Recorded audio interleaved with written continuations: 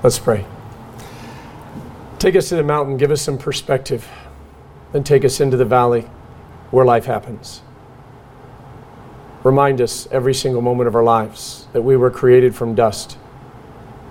And today, as we get ready to have the ashes imposed on us, you created us out of ashes. In fact, you can create anything out of nothing. And so as we look out over Lent, let us realize that everything we're going to experience is nothing. Nothing compared to the glory that awaits for us on Easter. In your holy name we pray. Amen. So when Lieutenant Dan asked Forrest Gump if he found Jesus, Forrest responded, "I didn't know I was supposed to be looking for him, sir." Not a bad introduction to Transfiguration Sunday. So have you found Jesus? Did you know you were supposed to be looking for him? Or is it that you knew that you didn't need to look for him because he was looking for you? In John chapter 14, Jesus says, well, it's almost time for me to go, but you know where I'm going, so I'll see you when you get there. And Thomas, he says, we've got no idea where you're going, so how could we possibly know the way? And then comes that familiar verse, I am the way, the truth, and the life. Now, the next verse is one that we don't know quite as well. But to be honest, it's just as powerful. Philip says, look, Jesus, we want some proof. And Jesus says, after all this time, you still don't know who I am? Ouch. Every other week and on fifth Sundays, we confess our faith in the words of the Apostles or the Nicene Creed. I believe, we say, and then we list all the things that we believe about God, about life, about heaven, and even about ourselves. But do we really believe all of those? I know we say we do. And at one level, by the way, I know we do. But on another level, I'm not so sure that we're any different from the disciples. We want some proof, Jesus. And Jesus looks at us, not out of pity, not out of anger, but out of love. And I know we expect him to say, like he did to Philip, after all this time, you still don't know who I am? But instead, he says, after all this time, you don't know who you are? The disciples were a handful. They argued over who was the greatest. They wanted to call fire down from heaven to consume people that disagreed with them.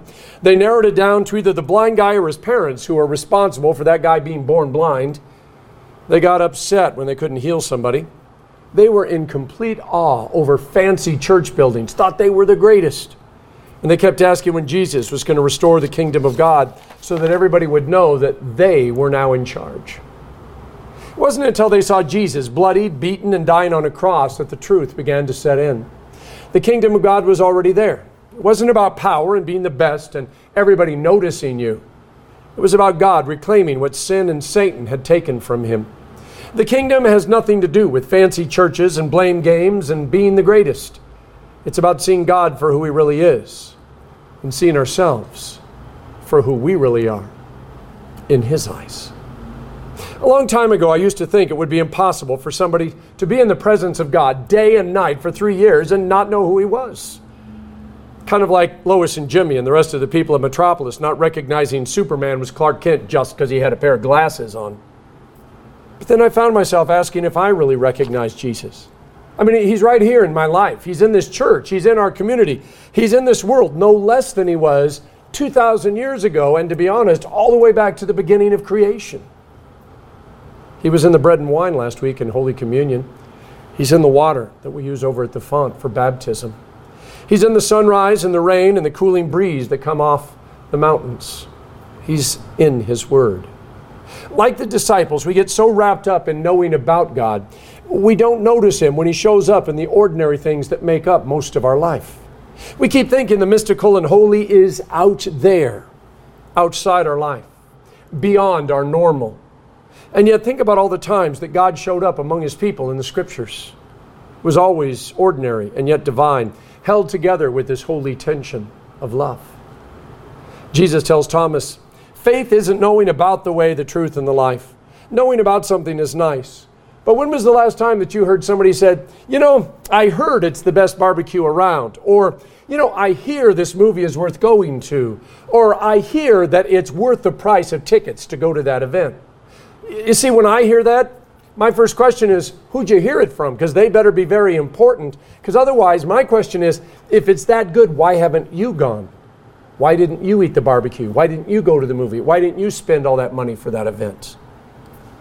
You see, when we start thinking about what we know about something, it's not as important as actually knowing it. John 14 is an intimate discussion among Jesus and his disciples. Jesus is getting everyone ready for his suffering, his death, and his resurrection. When he tells Thomas, I'm the way, the truth, and the life, no one comes unto the Father except through me, we need to see it in the context of the whole conversation. In fact, we need to see it in the context of all the conversations that Jesus had with his disciples, and even with the Pharisees and the Sadducees and everybody else. John 3:16. God so loved the world that he gave his one and only Son, that whosoever believeth in him will not perish, but have everlasting life. It's followed by, God did not send his Son into the world to condemn the world, but to save the world through him. Now that paints a very different picture than when somebody uses John 14:6, no one comes unto the Father except through me, and has Jesus standing at the gate of heaven with a giant flaming sword keeping almost everyone out. Almost everyone except the one who's speaking that Bible verse at the moment. This is why we interpret Scripture using Scripture. We let God tell us what he's saying because he's the only one who knows. We jump to Matthew 25. Gets us a little clearer picture. Jesus uses very simple terms to explain who's going to be in heaven and who isn't. He says, I was hungry. You didn't feed me. I was thirsty. You didn't give me anything to drink. I was sick and I was in prison and you didn't visit me. And they respond, we didn't see you, Jesus. Oh, we saw some beggars and some sinners and some prisoners, but we didn't see you. And suddenly all those times that Jesus said, let he who has ears hear, I translated, let those who have eyes and a heart for ministry see what's right in front of them, because sometimes what you're witnessing is God reaching down from heaven to give you an opportunity up close and personal to experience his grace and his love. It hits me right between the eyes. We aren't saved by works. We are saved by grace through faith. But when grace grabs hold of us, it changes us. It draws us into the presence of God. And it allows us to be his vessels of mercy and love to the world. In other words, God loves us so that we can go out and love the world. Charles Taylor wrote a book a while back on secularism. In it he said the world got rid of magic and God and said good riddance. He noted the decline of the church is not because of Darwin or any of the atheists who said God is dead. But he claims in the 1960s, when the church got rid of the tension between the holy and the ordinary, when Jesus became our best buddy instead of our Savior in a bid to make God more human and humans more godly, well, people discovered there was really no reason to go to church anymore. One of my favorite scenes in The Wizard of Oz, next to the flying monkeys, of course, is when Dorothy arrives at the Emerald City and she's got an audience with the wizard himself. Fire and smoke and flashes of light and thunderous echoes. There is much fear and trembling as Dorothy tries to explain what she wants. Toto, who's not the least bit afraid, runs over and pulls back the curtain, exposing someone who is anything but a great wizard. And this anything but great wizard is pulling handles and twisting knobs, creating the illusion of greatness and power when there really wasn't any. There was nothing unholy when the church pulled the altar away from the walls so people could see the pastor consecrating the elements of communion. There was nothing unholy about people dressing down in order to come to church. There was nothing unholy about more modern music being sung. There was nothing unholy about the congregation members reading the lessons and assisting at Holy Communion. There was nothing unholy about many of the things that the church did. Unless this was an attempt by the pastor, the members, the community, the church at large, to pull back the curtain and expose God as nothing more than an ordinary man hiding behind a curtain, pulling levers and twisting dials, creating an illusion of greatness and power where there really isn't any. Stop there.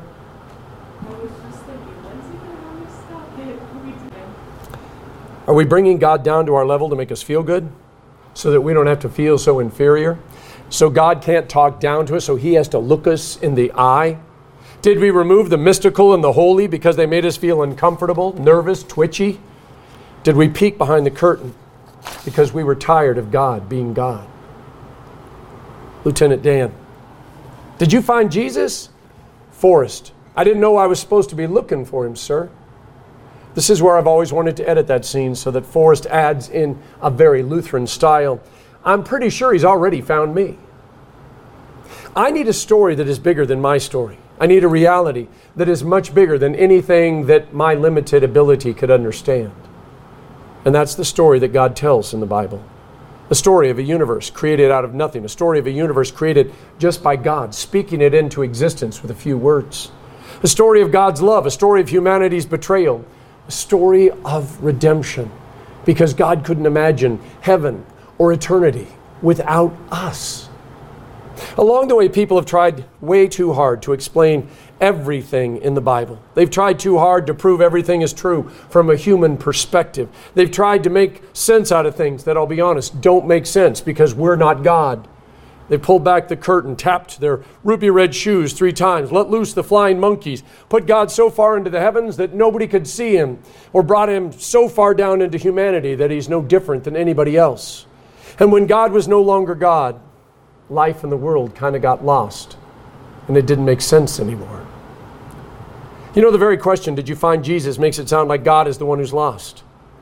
Maybe Forrest Gump really was more theological brilliant than he knew when he said, I didn't know I was supposed to be looking for him, sir. See, God is and always has been in our midst. You can't look in any direction, no matter where you are in the universe, and not see his fingerprints. What is often missing is the transfiguration of these things. In our gospel story today, Jesus is transfigured before Peter, James, and John, which, by the way, if we only had this text to tell us what the word transfigured means, we'd probably assume that it meant your clothes getting bleached blindingly white. And by the way, even the Bible says even brighter than any of those commercials could get it. And you also start glowing. But that's really not a transfiguration. That's what happens to a cartoon character when he sticks his finger in the electrical socket, or somebody who gets way too close to radioactive material. To fully see the transfiguration, you've got to pay attention.